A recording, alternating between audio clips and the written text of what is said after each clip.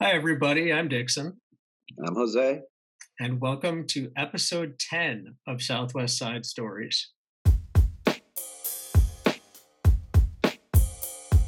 We've got a really good episode today. We're talking to Alejandra, who is a parent and former teacher at Eberhart Elementary. And if you're familiar with Eberhart Elementary, but you're not from the area, the school is in Chicago Lawn. You may have heard this story that was big in the local media about a month ago, that there was a cleaning scandal where CPS basically had outsourced the management of cleaning services to a third party, and they weren't holding up their end of the bargain. So the school was basically going unclean for a long period of time. And parents and teachers and administrators had to go in one weekend and basically clean the school themselves. So that was embarrassing for CPS. There have been some repercussions after that story came out, and rightfully so. But we want to talk about that and also more about the Eberhart community itself. For people who maybe only have heard of the school from this story, what should they know about Eberhart? Jose, what are you interested in hearing about from Alejandra? Just it's this new story uh, is interesting. It kind of highlights what's going on at this moment, in our city, in our part of the city. But also, like the Southwest Side, it's kind of built up for our public parks, our public spaces to be better utilized, and so we feel that neglect a lot more when those spaces are underfunded. It's part of the reason why I support community engagement. So I'm hoping to learn more, about her experience in the community, local history, and what got us to this moment. I am here with Alejandra to talk about the community around Eberhart Elementary School. Excited to hear more about the community at the school, which is just north of Marquette Park and Chicago Lawn. Alejandra, can you start by telling us a little bit about your experience with the school and the community? Sure. So my name's Alejandra Frausta Ceves. I'm a resident of West Lawn. I live about 2 blocks away from the school, and I have two children that currently are at Eberhart. My daughter Xochitl, who is in third grade, and my son Joaquin, who's a fifth grader at the school. And I would say since the moment that we moved to the community in 2013, my husband and I, who were both educators, we both kind of knew we're going to be sending our children to the neighborhood school. So what can we do to support our neighborhood school, right? And so very early on, when we moved into the community, my husband actually became a member of the LSC for Eberhart, and so and that's something that he currently still does. Um, at some point, when I was a teacher and I was an educator, I decided to teach at Eberhart, and so I became a sixth grade science teacher there for 2 years, from 2017 to 2019. And so I've gotten to kind of deal with Everhart, like, really engage with Everhart, not just as a parent before even having children, because before our children went to Everhart, my husband was on the local school council as a community member. And then when our children actually started going to the school, he was a parent. And so now as a parent, as community members, as a teacher, and as parents of kids, right, we've engaged with Everhart in a lot of different ways. And I think one of the things that really struck me when I first got to really be in the school as a teacher was that actually there was a few other colleagues in the building whose children also went to Eberhart. And for me, that's very telling, right? Because when you have educators who are willing to have their own children be educated in that space, that means something about that space, right? A lot of times we see teachers at a school who say, I would never send my kid here, right? So what does it mean when educators would and do send their children there? I think that that says something about, I think, what's happening and what we're trying to build. And it seems like there's a very involved parent community at Eberhart as well. You mentioned, 1,200 students, and I know that schools across the Southwest Side have really particularly high enrollment when you look at CPS as a whole. Like a lot of the highest enrollment schools are on the southwest Mm-hmm. side. Mm-hmm. So I wonder if you could talk a little bit about how parents are involved in Eberhard sort of at the community level, because it seems like there's a strong connection between the school and the community. Yeah, I mean, so one of the organizations that I know has supported that sort of trajectory and that growth has been SWAP. They have a partnership with the school, and so they're able to actually bring in funds so that their parents are there not just voluntarily, but actually also getting a small stipend. I say small because it's not like they're it's a full time job necessarily, right? But they're able to create opportunities for parents to come in and be additional teachers assistants, right? So when I was teaching there with my sixth grade class, both years, but really the second year that I was there, I built a stronger relationship with the parent mentor that would come in. And, she was coming in even beyond what she was required to, because she was just really engaged in what we were learning and building relationships with students. And that opportunity was really great for me because, I think it's really important for students to see that people care about what they're learning and what they're doing in the classroom, and being able to have parents there that can also affirm and support them in their learning was really really important, and so you have parent mentors inside classrooms, volunteering and coming in like twice a week, but sometimes more, to support teachers. You also see parents coming in and running like special events for students, right? I mean, and all this, I guess I'll say it, put an asterisk to all of this, that COVID, right, has made some modifications to some of these things. But there still are parent mentors coming in. But, prior to the pandemic, there was other events, right, that were happening. There was like math nights and things like that where parent support was really helpful. But like I mentioned before, right, staff members are also parents, and that's something that's visible. So that I think that also continues to support and creating a space where it really feels like family is welcomed. And I think anytime you have a community school that is really grounded in the community, you see families there, right? It's not just one family, but then their cousins, and then you know what I mean, and then second generations. Like there's multiple families that I've spoken to, whose children are friends with my son, for instance, where their moms were students at Eberhard and where the principal was their teacher, right? And so it's crazy to sort of see those generations still in the neighborhood and talking about the teachers that they had and the things that they learned and their experiences in the building, and now hearing their children talking about those experiences. So I think like those are all dynamics that support the community-based approach that the school has. And I guess one last thing I'll mention that is another example for me is even looking at somebody like the assistant principal, Adam Ramirez, who originally was a math teacher in the community and continued to stay on, but he's also a community member. And so he'll talk about his experiences as a young person in the community and now as an educational leader.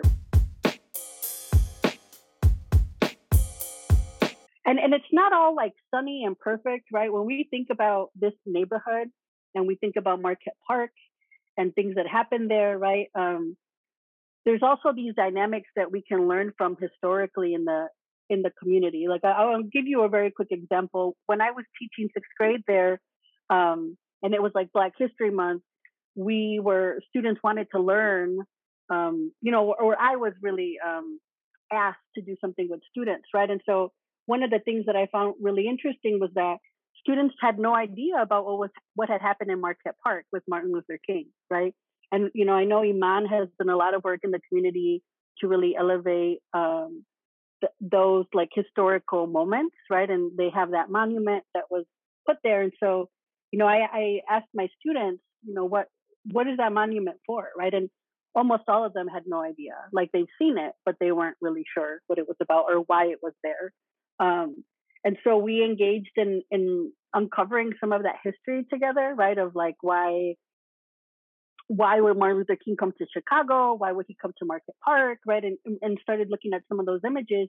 And we ultimately ended up writing a play together. So, with myself with the sixth graders on it, and we performed it. Well, I say we, but because I feel like a part of it, but they really, right? And they performed it for the school.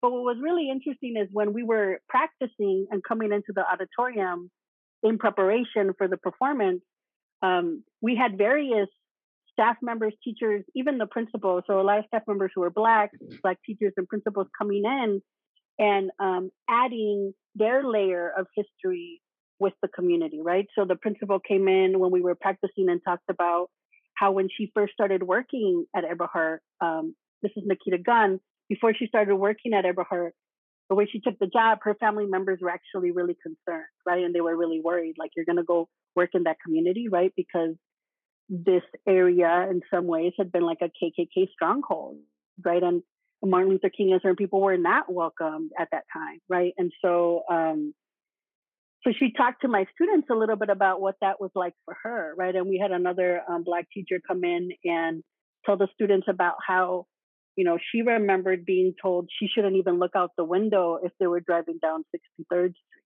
because, like, they may get attacked, right? And so, so I bring that story up because I feel like we are a community that is still becoming, that is still transforming, right? That has these historical legacies that now is becoming like this Latinx community in some ways, right? It's transforming, but we have a Black community just to the east of us that is also a part of Chicagoland, right? And so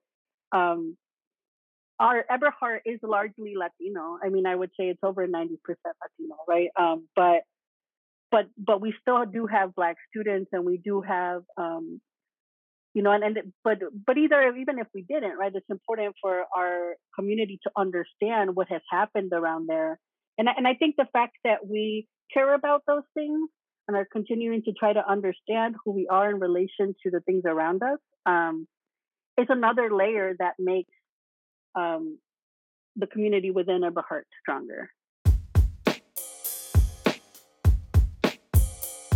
So it sounds like, there's a really tight-knit community at Eberhart. There's a multiracial community at Eberhart that, is really coming together and doing valuable things within the school community.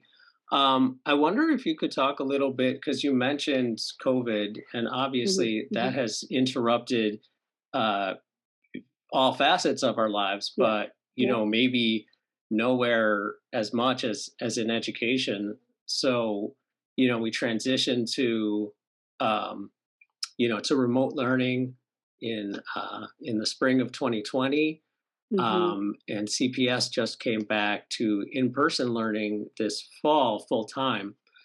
So I wonder if you could talk a little bit about, as a parent and as educators, how was that adjustment, and how are things going this year?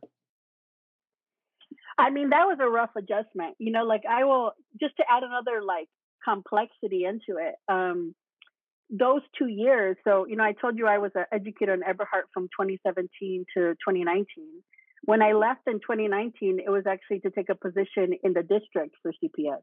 And so I was leading the work for service learning across the whole district.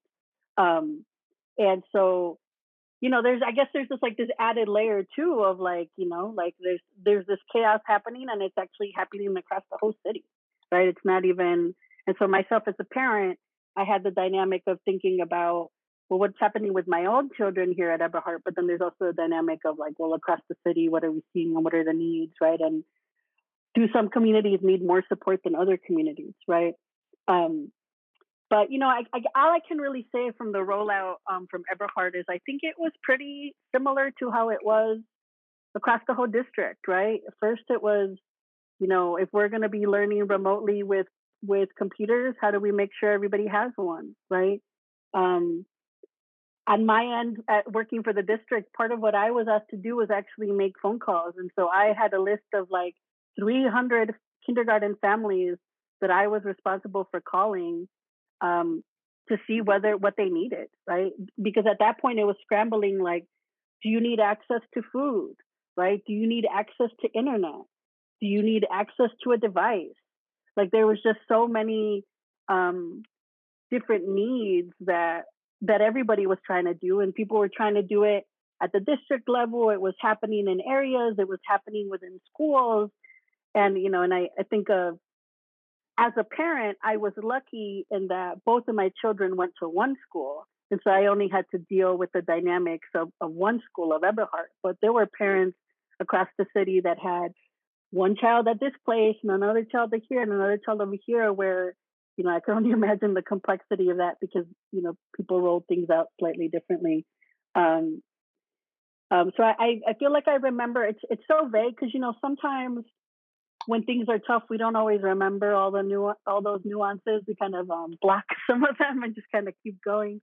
So it's hard for me to recall everything, other than to kind of feel like, as a parent, there was this balance of the anxiety and the fear from the unknown of, we're at a point now where we're told, like, it's not even safe to go out. Like, what does that mean? I've never experienced something like that in my life, and having young children. At the time of the pandemic, I had just had my third child, my daughter Quetzali. And so she was about a month and a half old when everything shut down, right? Which personally created this whole other layer of, oh my God, I have a small child and there's this, pandemic going on, right? I can't go anywhere, Yeah.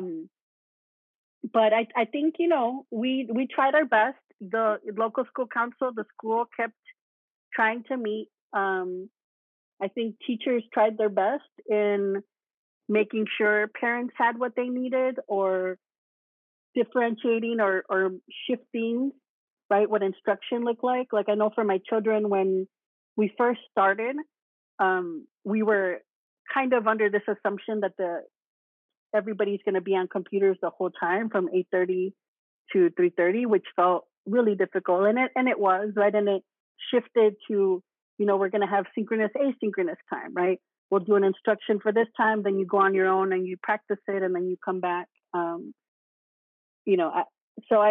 But it's difficult to talk about like generalities that way, because I think when it comes to instruction remotely, there's this layer of individual classroom norms that also plays a role, right? Teachers have been used to doing things a certain amount, are used to doing things a certain way for a certain amount of time, right? And so all of a sudden they're moved into this remote way of teaching, and they had to automatically adjust. And so, a teacher who liked to see students sit a certain way with a certain amount of eye contact, because that's how they knew, right, that they were engaged or they were following along, all of a sudden didn't have that view in a remote way, right? And so that kind of, I can only imagine, created a lot of dissonance into, well, what's really happening? Are students really learning, or are they there, right? And so, and it put a lot of pressure on us as parents, right? To be like, wait, are you listening? Did you do that? Are you done? Is that it? That's all the work you had to do? And so it's difficult, right? Like, I like to think we all did the best that we could. I wasn't personally very concerned with any type of like learning loss. I saw a lot of opportunities to shift the conversations and what they were learning into the our kitchen table or into the dining room table while we were eating dinner, right? I know in my own work in service learning for the district, that was definitely how I was trying to engage teachers as well, right? How can these inquiries and things that students are learning about be something that they learn with their parents and learn with community members or family members, because that's who they're with. This fall, CPS returned to full-time in-person learning with, obvious adjustments and modifications and all that. So, one thing that came up in recent weeks, there was a big news story about Eberhard. So if people are familiar, if the name sounds familiar, it might be because, they heard this story about CPS really sort of falling down on the job in terms of cleaning. They were allowing, Eberhard to go uncleaned for a long period of time. Can you talk a little bit about that, about, how parents and the school community reacted to this, and, and what you all did to try to rectify the situation. Yeah. So I think it's important to note that I know that the pictures and the story, right, showed the school as unclean, and it definitely was because we didn't have the custodians that we needed. But I think that the flip side, and I want to say this because of things I saw on social media, like, is that they didn't stay that way, right? The whole point of taking those pictures was to like prove a point, to say, look at how this is. But then somebody actually did clean it, right? Like the assistant principal was in there in the boys' bathroom. You know, the other assistant principal was out there, moving trash. So was the principal. So were the teachers, right? Which were the pictures that you saw. But to just kind of like walk it back a little bit, right? We know that CPS was going to say we weren't going to use Aramark or any of those people. We're just going to deal with our own cleaning situations. Decided to give this contract to Aramark. And so one thing that I think a lot of people don't understand that I think is an important clarification to the issue is that these custodian salaries are still being paid by CPS, right? The $369 million that Aramark gets is for managerial, is like for the management of that, and for I think like materials possibly, right? So that's important to note because the issue that Eberhard had was one about was on the managerial side, right? So we had it's a large school, and so I think we are supposed to get something like six custodians.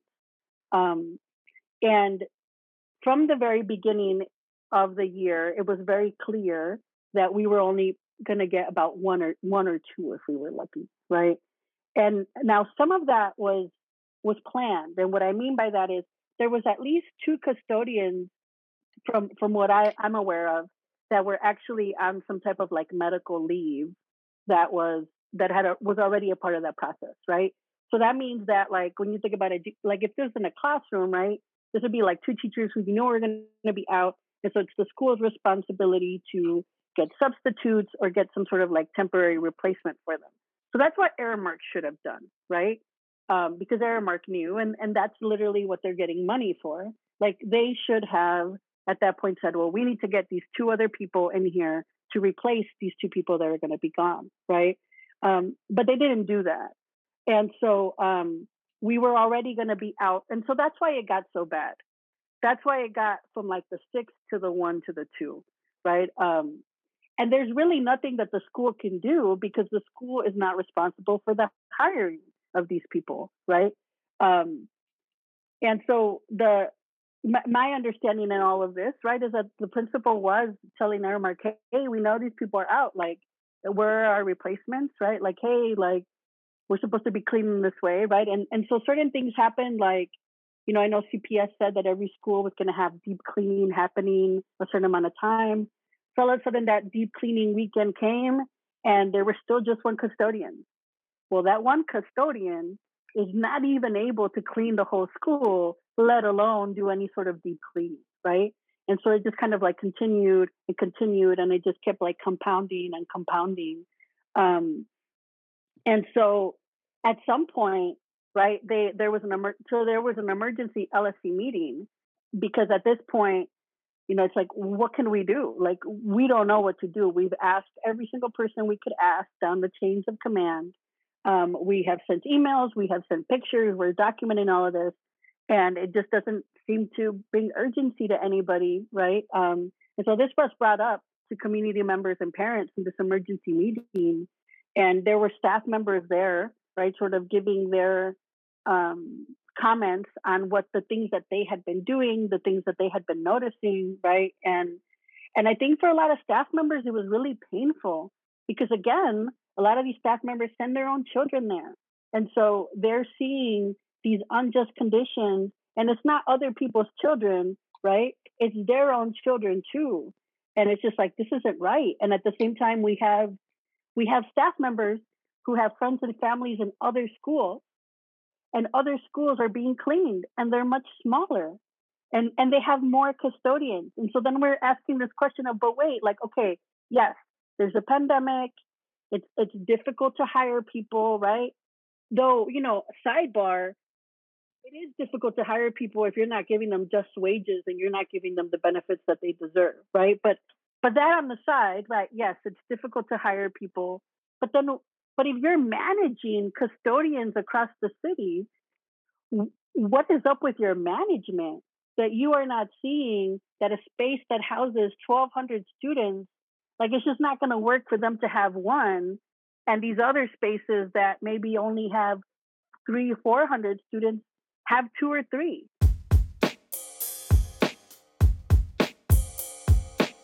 You tell parents and they're ready to mobilize, right? So like the very first thing, and like we had to push back on this because the very first thing that some parents wanted to do are like, all right, pues, I'll show up. Yo me voy con mi escoba, right? Like I'll go and I'll clean, then I'll do it. Come on, when are we going, right? And I even had parents, like my neighbor across the street, and I was picking up like, so when are we gonna go in and clean, right? And I'm just like, look, like I'm not opposed to that, right? Like, but still, like we should still be asking like the people who are getting paid for this to either to do something about it too. Like we can't. For me, it's like if we're gonna do that, then are they gonna give us that money, right? Mm-hmm. Which is what my daughter was said when they were interviewing her for that piece, right? Because she was asking me that at the dining room table. But wait, like if they're getting money for this management and it's the principal and assistant principal and the teachers managing, then like are they gonna get that money? And it's like I don't think that's how it works. So she, oh well, it doesn't seem right. Like you're right, it doesn't, Yeah. So I maybe I give you a long-winded answer here, but I think, I am very proud of how the parents, and I will say especially the mothers, right? Because in terms of who the parents were that really stepped up, it was predominantly women. I'm really proud of how the mother stepped up and said, like, anything for my child, right? Like if I need to come in, and I know that that's not unique to just our community. I know that happens in a lot of other communities as well, right? Women tend to take on a certain amount of extra labor that we don't always get credit for. But I think the larger point for me in this struggle is around, what is happening with this management? Like are we going to leave this contract or are we not going to leave this contract? I don't really know, but I know that our children deserve a lot more. And I would love to see those funds actually going to the people that are actually doing the work that those funds are supposed to go towards, Yeah. That sounds like a good idea to me. The funds are dedicated for a job, and whoever's doing the job should be the people getting paid. But I think it's interesting because the way that the stories, were sort of presented, I think a lot of people's takeaways were, oh, look, this is a very, involved parent community that's coming together and going above and beyond and, cleaning their children's school. But also like, wow, that's not their job and they shouldn't have to do that. So it's embarrassing for CPS and they need to fix the situation. So, like both of those things can be true. Like we can applaud, the school community coming together and doing something that was really overdue and necessary, and also say to CPS and to people in charge, like you need to, you need to get your act together. Yeah. I mean, I think that communities are going to get together and do what they got to do, right? But it doesn't make it right, right? Which is like the big piece that we were trying to also like engage parents in, right? Because I think like, and I see it too, on the one hand, you just want to just get it done, right? Like you see this problem and you start learning about the politics behind it and policies that kind of like limit, and sometimes you just kind of like, you know what? That's all talk. Let's put that to the side. Like, let's just do it, right? Our young people deserve a clean school. The staff deserve a clean school, right? But that's short-sighted in the sense that like it's not sustainable, right? We can't keep just going in and doing these things, or we need the structures to work. And if they don't work, then they need to change, right? Like, I don't know if this is pointing at, well, maybe managerial cleaning decisions shouldn't be made at a district level. Maybe they do belong as grassroots school level decisions like they used to be before they were privatized. You should know that I'm the type of teacher that believes like learning that happens in the classroom shouldn't just stay in the classroom. It should go into the community. And so a lot of the work that I did with my students gravitated in that way. And so one of the things that we were learning in my 6th grade science class was about like microorganisms and how they're like all around us, right? And so my students wanted to do a study of the school and how clean it was. And so we actually swabbed different places that they were really curious about, and we grew the bacteria in petri dishes to try to get a understanding through data of what is actually happening around their school. Now, this was pre-COVID, right? Yeah. And so even pre-COVID, when my students shared some of their findings with the principal, the very first thing the principal wanted to do was have my students present it to custodians and to people at Aramark, because she had been trying to communicate to them that things were not being cleaned to an extent that she wanted, right? And she believed that the students and the staff deserved. And here, like, my students had evidence, right?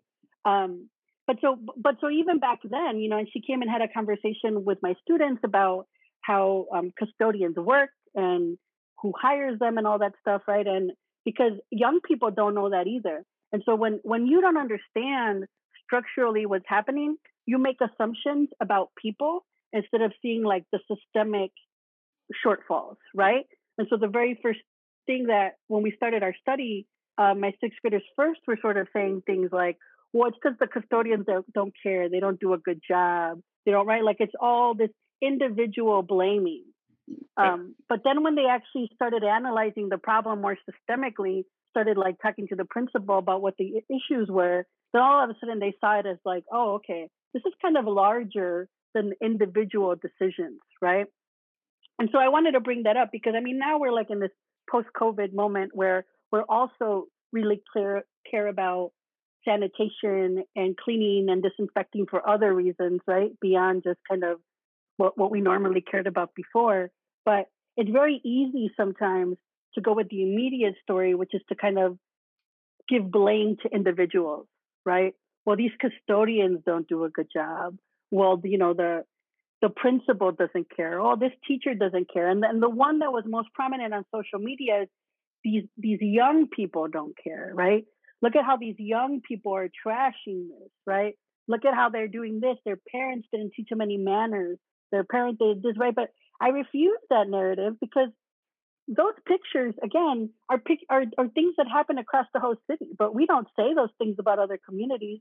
We don't say that they don't have a right to have somebody clean their building, right? In no other like communities or schools do we say, well, really, if that kid hadn't used the bathroom, then maybe it wouldn't be dirty, right? Like, it's like, right. No, like, we're human beings. Like, these are young children. They are still learning. Like, there's just so many layers beyond why that's wrong. So many layers about why that's wrong. But when we push to kind of blame at the individual level, we lose the systemic critique and really the structural things that perpetuate those cycles, right? And so I really hope that the news story does something for sort of mobilizing parents and community members to kind of look beyond even the immediate to the larger issues that are happening, in terms to like the types of contracts that happen, right? That these different agencies get within our schools. Yeah, that's a really good point about, how a lot of people might be tempted to blame, a child for making a mess or, individual custodian for not cleaning it up or, and pin it at the individual level. But if you have a school of 1,200 students and one custodian, like these could be the neatest students in the city. Right. It wouldn't matter. And the hardest working custodian in the city, and it wouldn't matter. Yeah. It wouldn't matter.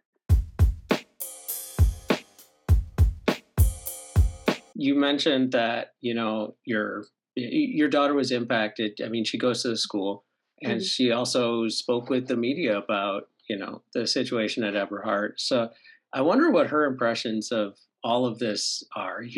Talking to the media, and also just y- the whole situation. Yeah, so my daughter Sochi is, I feel like, one of those people we're gonna look out for because she has a few different campaigns and things that she's been focused on. Um, and so, she came home once and started talking about that story around the roach in the bathroom, right? Because at that point she was the line leader. And so when you're the line leader, you're in the bathroom, making sure that if people come in and out, right? And so there was a student who was and yelled, right? Because and so she went to see what's going on. Why is it this, you know? And so when she came home and talked about it, was right around the time when we started hearing there's going to be this emergency LSC meeting because there's this issue happening, right? Um, and so just to counter that slightly, right? I have my son is also an Eberhard, and he's a fifth grader, and I when I attended the emergency LSC meeting and I spoke, I said, I think my son hasn't brought up these issues because for him, he's just so happy to be in school, right? He's so happy that like he's not doing e-learning, that he's there, that like he's got these like blinders on, and it's just like our interactions. That's what matters.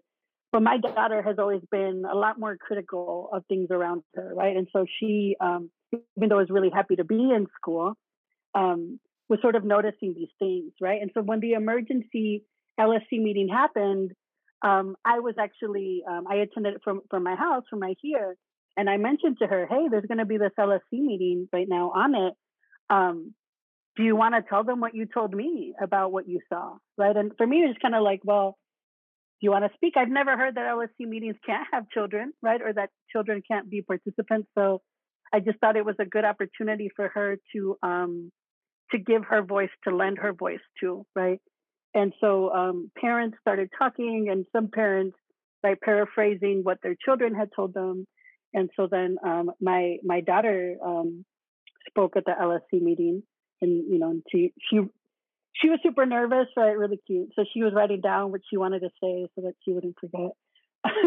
and and she said her piece, and I guess there was a journalist at the LSC at the emergency LSC meeting, and so when they were talking to people about the story, right, and what was happening, they contacted us and asked if we'd be willing to allow my daughter to say something, and so she was really excited about it. I think she's excited on it from the point of view of wanting to create change, right? And if we say these things and we call it out, we can gain momentum, right? And we can fix these things in our school. So um, when the story came out, right, we showed it to her, and she had mixed feelings in the sense that she's like, "Oh, that's cool," but then kind of got over it.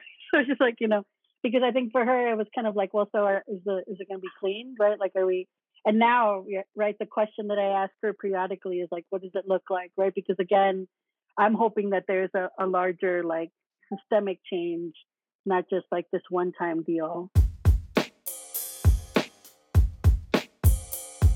Eberhard is a community school, right?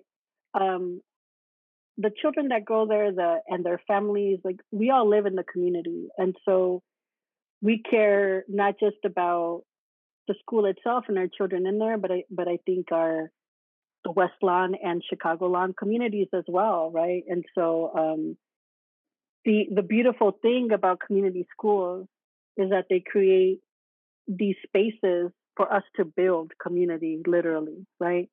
And I'd like to think that this is an example of how we can do that, and how we can do that and unify to create change where we see inequities, or where we see just things not being done the right way, for our young people and for our staff. And so I think that would be one big takeaway. I know, like in the heated debate in Chicago of school choice, and whether we should be sending our children to selective enrollment schools, to option schools, to community schools.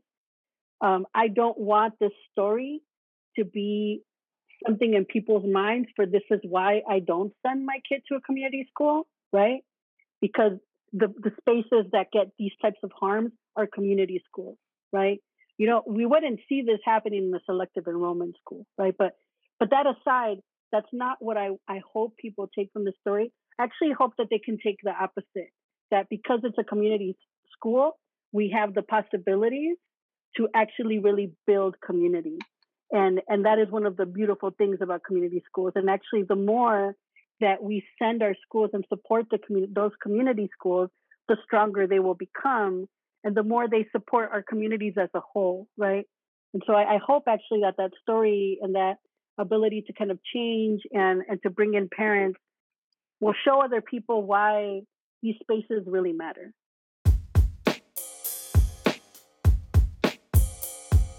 All right. I thought that was a really good interview with Alejandra.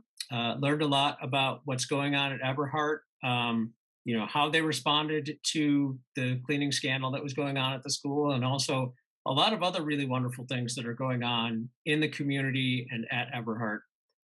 It was great to hear how many teachers at Eberhart also have their children attending the school. It was great to hear about how they put together the play to educate students about the history of Dr. King and Marquette Park and all sorts of other things. What were some highlights for you? I mean, Alejandro shared so much of the community history and kind of its kind of dynamics. It's great that there's still this kind of level of engagement with that history of the impact that Marquette's Parks, coincided with Martin Luther King's movement had, here in our community. Yeah, absolutely. And it's interesting because I'm not sure, how aware people are of the history, but I just wanted to read this quote that people may have heard or may not have heard. But when Dr. King came to Chicago in the late '60s, he encountered a lot of violent resistance in Marquette Park and in Cicero as well. And he told reporters, quote, "I have never seen, even in Mississippi and Alabama, mobs as hateful as I've seen here in Chicago." So that was the response, that Dr. King got when he came to Chicago to talk about housing and segregation. Was and is a problem in Chicago. So it's interesting to bring that history forward. I thought that the school was doing a great job of bringing that history forward, and it sounds like the students and the families were really engaged with it as well. So.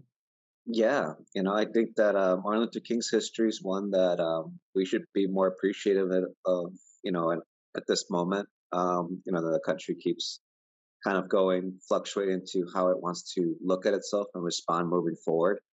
And I think that people that really yearn for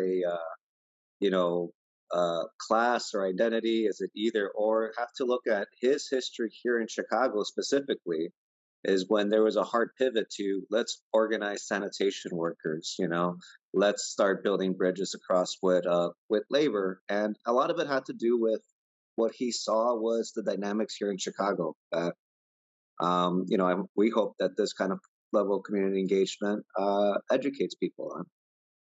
Yeah, absolutely.